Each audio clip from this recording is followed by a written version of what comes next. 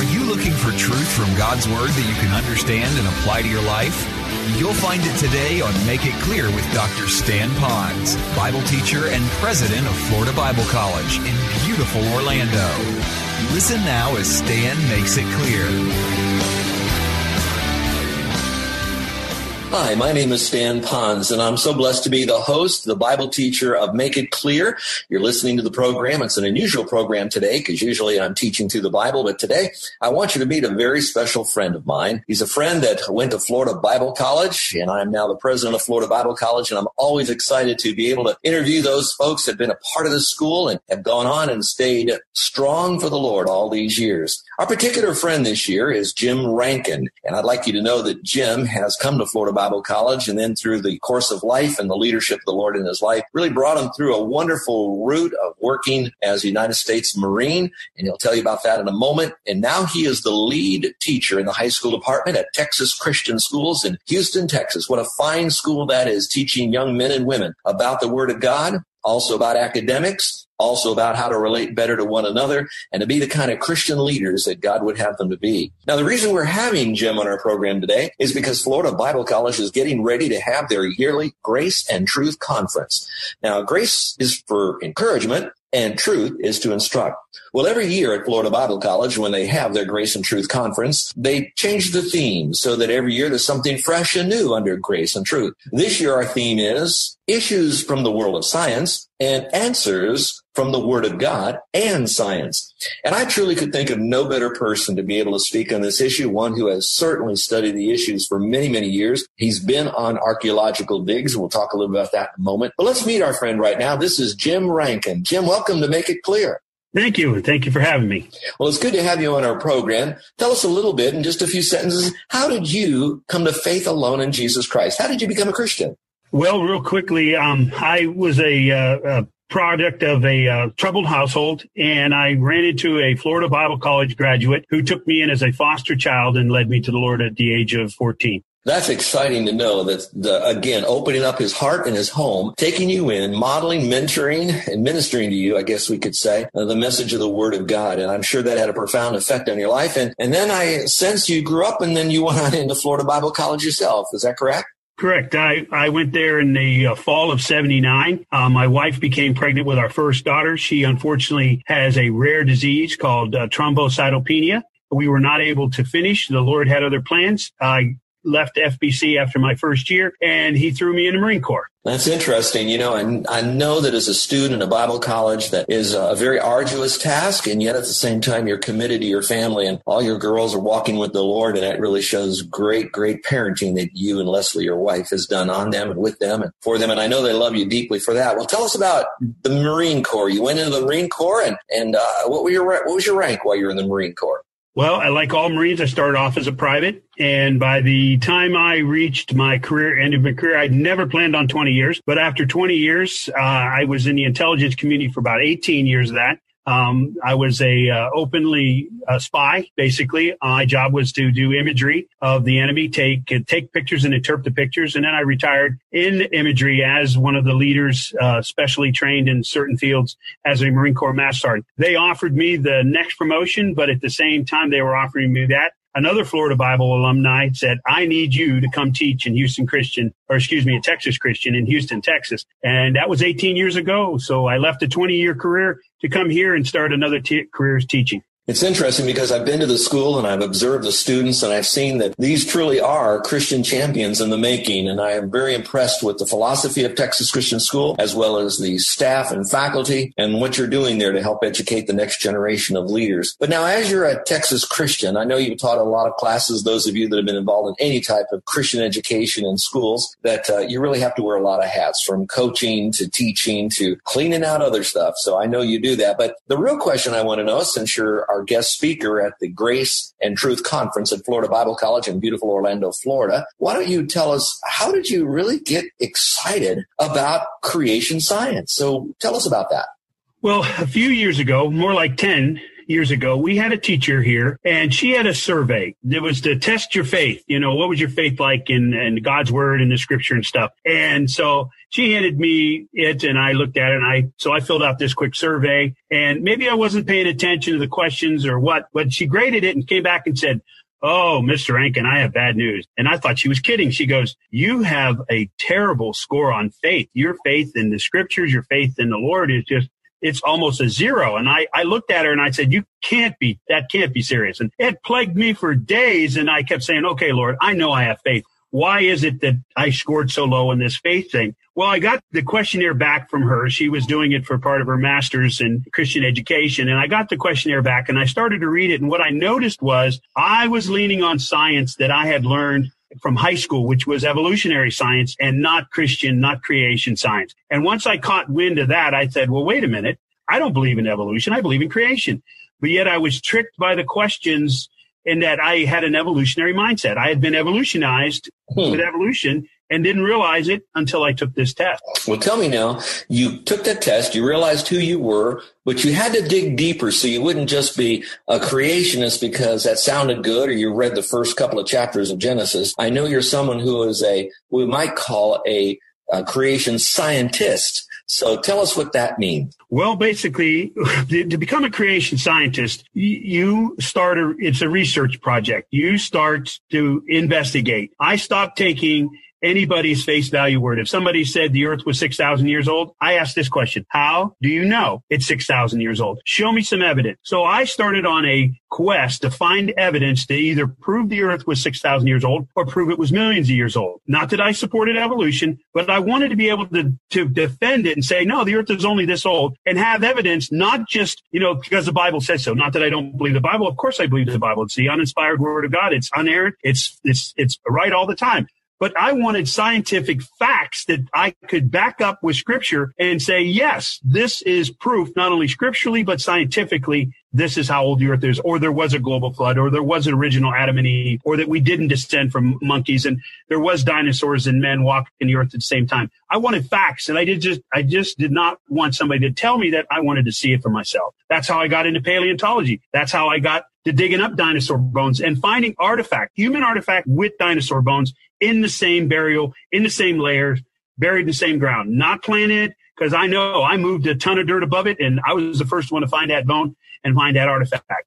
Now, when you did this, you began to be someone that I would say you studied the books, you learned from the books, you made sure you researched the material to get the correct answers or the answers, and at the same time, you wanted to have a hands-on experience by going out to archaeological digs where there were to be some archaeological findings, and then you paid your dues, not once, not twice, but how many times on those digs that you went on for those special dinosaur bones, we might say? I have been, over the last 10 years, probably on 15 different digs.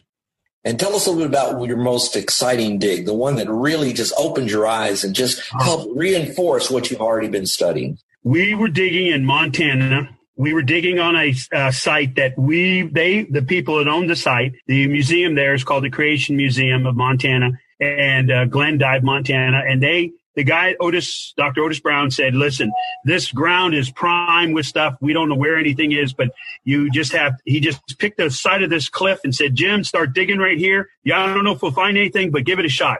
5 minutes into the dig, I find a toe bone of a T-Rex. It's the first bone. He let me keep it. I can hang on to it as long as I use it for teaching purposes. I can't ever copy it and sell it for anything, but I have a T-Rex toe bone that I actually found. That's like striking gold. I couldn't believe my luck. And also, 3 years ago, I found the second ankylosaurus skull ever found. I discovered in Colorado on a dig with Dr. Baugh, and that just sealed my fate. As far as within the paleontology community, they all see me and recognize me, nicknamed me the Bone Finder, because I find bones where other people can't. I don't know how it is.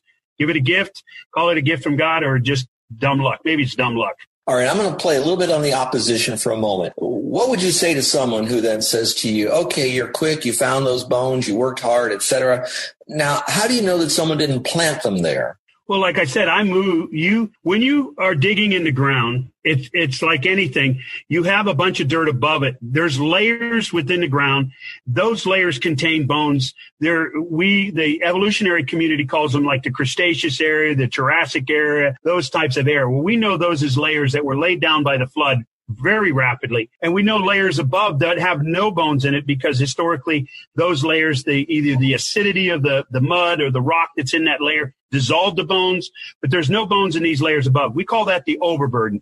When you off of an area onto a layer and then you start to slowly using a screwdriver and a paintbrush and a pastiche, which is another rock hammer, and you're just slowly removing the dirt and rock until you find your first bone. And when you find your first bone, it's dramatic. It's like finding a golden nugget in the ground.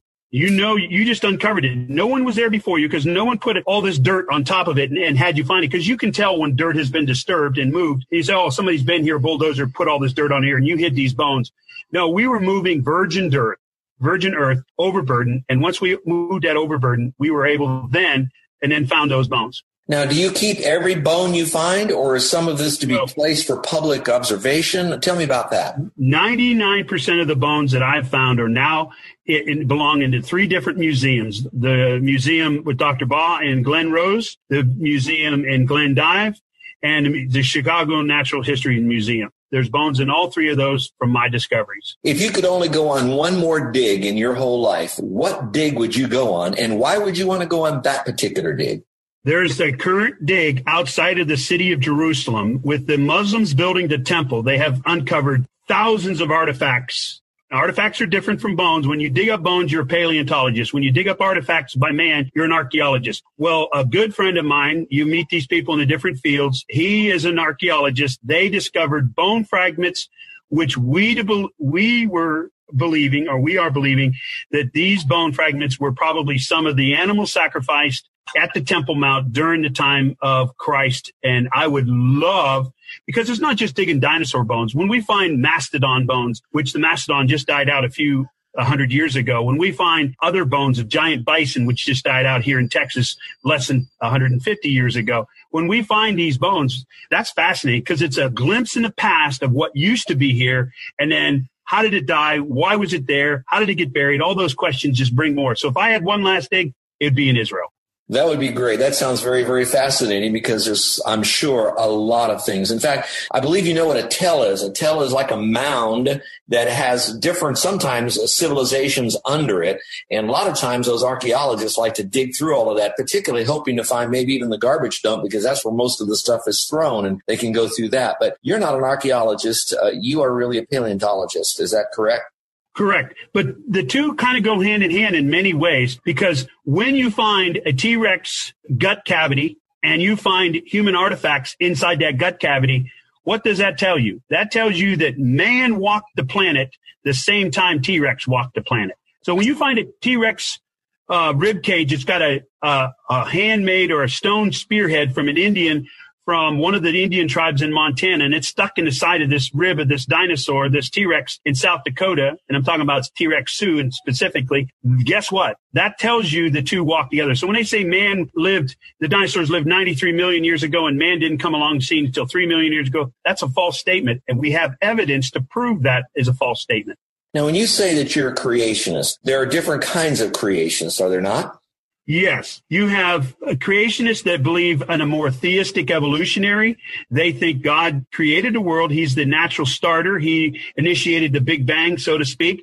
And that evolution is just the natural process that God has allowed for things to evolve over time.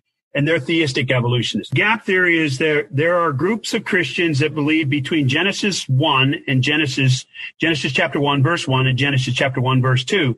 Genesis 1 says, in the beginning, God created heavens and the earth. 2 starts off, as the earth was without form and void, and darkness was upon the face of the deep. That's the gap. They say there was a gap that God first created the heavens and the earth. Then there was millions of years, and then God recreated the earth with man and Adam and Eve and stuff like that. Why that's not only biblically unsound, but scientifically unsound is, one, that means death was on earth before Adam sinned, which would go against what God said. And that goes against Scripture. And so therefore you have a problem. The second is the evidence does not support millions of years. We have things called geological clocks.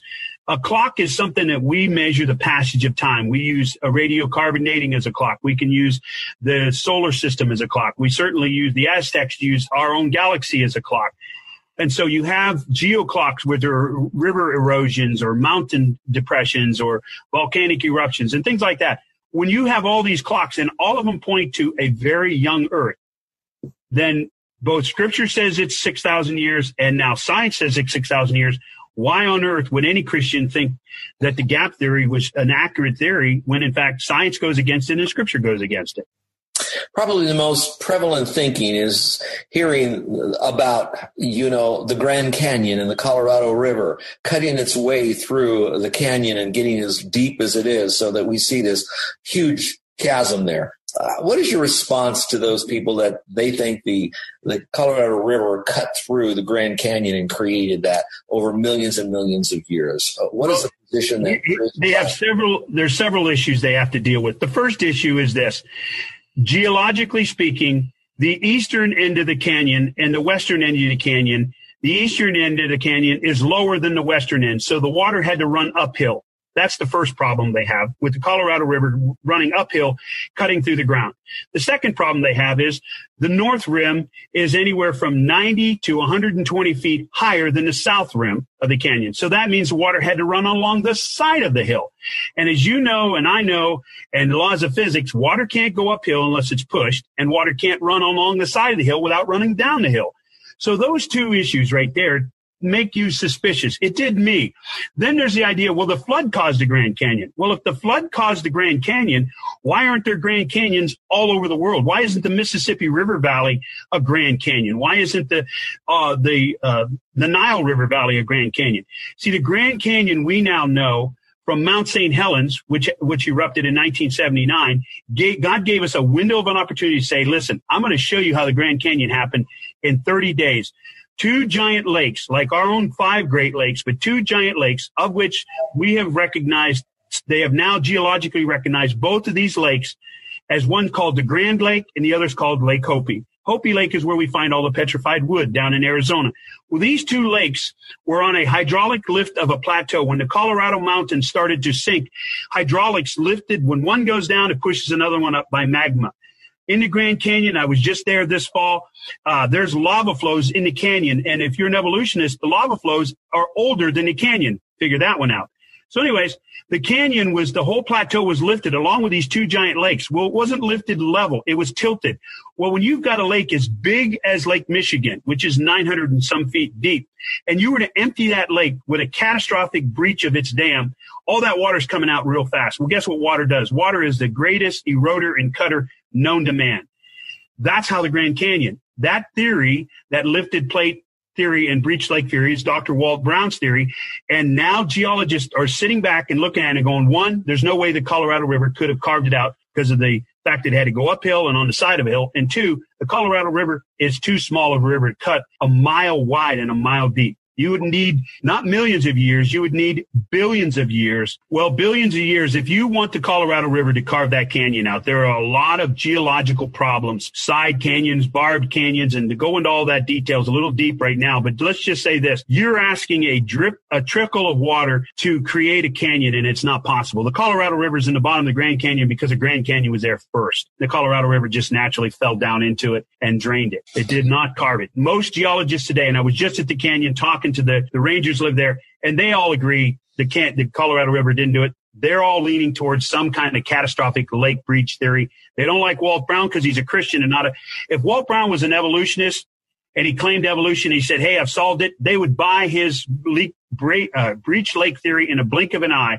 But because he's a Christian, they refuse to acknowledge it. Man, this is fascinating. And I'm sure those that are listening to our program really are interested in this and would love to have the opportunity to ask you questions. So let me just say again to the listeners, you're listening to Make It Clear. This is a program specifically designed with you in mind to be able to take God's word, and as you discuss it with other people, that you will be able to make your message clear.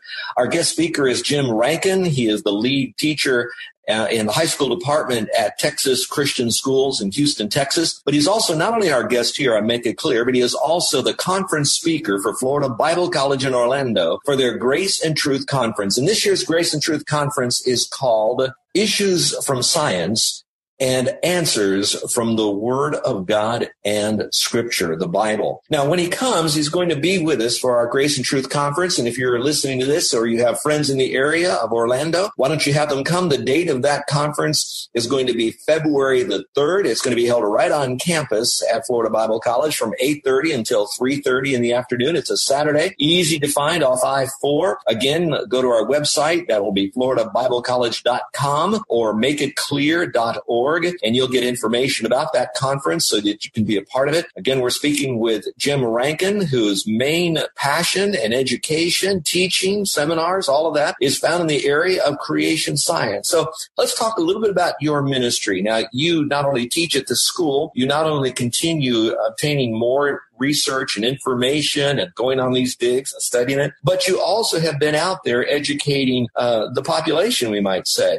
And so tell us about some books, tell us about some of the seminars, some of the areas that you have spoken, in case some of our listeners would like to meet you and perhaps take advantage of a little bit more of your ministry outside of your Christian school teaching there in Houston. Well, I have no published book yet. I am working on a book that I have since learned that the title has already been hijacked by somebody else. So I need to come up with another title. It was going to be The Fingerprints of God. Basically, the concept of the book is looking at science and seeing God's fingerprint on creation. In other words, when you look at that star, you see that was created. That did not happen by an explosion. That is by a divine hand, so to speak. Or when we look at the Fibonacci numbers and how those sequence of numbers didn't happen randomly, but happened by the hand of God. And just recently talking to a student who was struggling with their faith, and I said, listen, when we study creation science, when you study it with me, I will help you increase your faith in God's word, the Bible, because the science supports God's word. The Bible is not a standalone book. It's not a science book. It is a book God gave us for getting through this earth. I like the acronym, basic instructions before leaving earth, and that's what it is. But it also has science in it so that when somebody runs into a science question that might contradict the Bible, I'm able to tell the kid, both at the college level and at the high school level, listen, immerse yourself in the faith. First of all, know God's word is true. Second of all, here's the science to prove your faith is not in some hocus pocus. You can rest assured that not only is your faith in God standable, it's a foundation, but there's science that says it is. Again, I want to invite you to the Grace and Truth Conference that is going to be held at Florida Bible College, and you'll be able to hear Jim Rankin there. In a few moments, we're going to be asking him some of the topics that he believes are important for people to hear today, especially in the area of creation science. And again, the name of the conference is Grace and Truth, grace to encourage, truth to instruct, as well as issues from the world of science and answers from the Word of God and science. So, Jim, tell us a little bit more about what you're going to be speaking on when you teach at the Grace and Truth Conference on February 3rd at Florida Bible College in Orlando, Florida.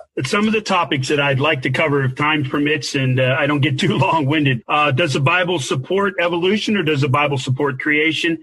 Does the Bible have science mentioned in it? How can I know how old the earth is? Was there a global flood or was it just a local flood? Did man and dinosaurs walk the earth at the same time? What do the fossils tell us about the past? That's a really important clue. How do I defend my faith with science? What evidence do the evolutionists have that supports evolution? And is there life on other planets? And do all the fields of science, what do they say about creation as versus, say, catastrophic existence from a Big Bang or something like that? And can science prove that God exists? And then do the fossils say there's millions of years? How about the fact we have starlight that comes from millions of miles away, millions of light years? Doesn't that prove the earth is millions of years old? And of course, then the last one, I get asked this question a lot, is how many ice ages were there after the flood? So I'll touch on those topics and open it up to questions. I love fielding questions from people from all different kinds of backgrounds because it really strengthens me and makes me study even more. And whenever I'm asked a question I don't know the answer, I get a thrill out of that because I was like, you know what, I'll get back to you because that gives me a new avenue to research something. Well, Jim, it's so good to have you on today's program, and I really trust that our people will want to follow you a little bit more. Again, if you'd like to have information about Florida Bible College's Grace and Truth Conference, where Jim will be speaking on issues from the world of science and answers from the Word of God and science, then why don't you go to our website? That's floridabiblecollege.com. And also, when you go to the website, check out the classes that we offer. We offer courses online. We offer courses on site. We have hybrid classes where you can do real-time education online with a teacher. You can also download our videos as well so you can be a part of an education. We teach always the Bible, so you're going to get a major in the Bible, but I would really like to encourage you to go just 1 year for your gap year. All those classes that are designed for a 1-year certificate is specifically designed to ground you so you can stand strong and last long when you go to college and go out into college. So you young people, take advantage of that right now. So again, go to FloridaBibleCollege.com. Be sure to look up all the different classes, but especially our Grace and Truth Conference. Be sure to like us on Facebook, and that way you'll be always up to date of the special things that are happening to help you as you present the Word of God, that you will always make it clear. Well, Jim, thanks again for being with us, and join us at the Grace and Truth Conference at Florida Bible College on February the 3rd. The conference is free. God bless all of you. You're listening to Make It Clear with the teaching of Dr. Stan Ponz, founder of Make It Clear Ministries and president of Florida Bible College in beautiful Orlando, Florida. Make It Clear is dedicated to taking the Word of God with clarity into every person's world. It is the support of listeners like you who make the ministry of Make It Clear possible. You can provide your tax-deductible gift to Make It Clear online by going to makeitclear.org. Or you can mail your gift to Make It Clear, P.O. Box 607901, Orlando, Florida, 32860. Thank you for helping us make it clear. If you would like to have Dr. Ponz speak at your church or event, please send us an email at tellmemore@makeitclear.org. Thank you, and remember to make it clear.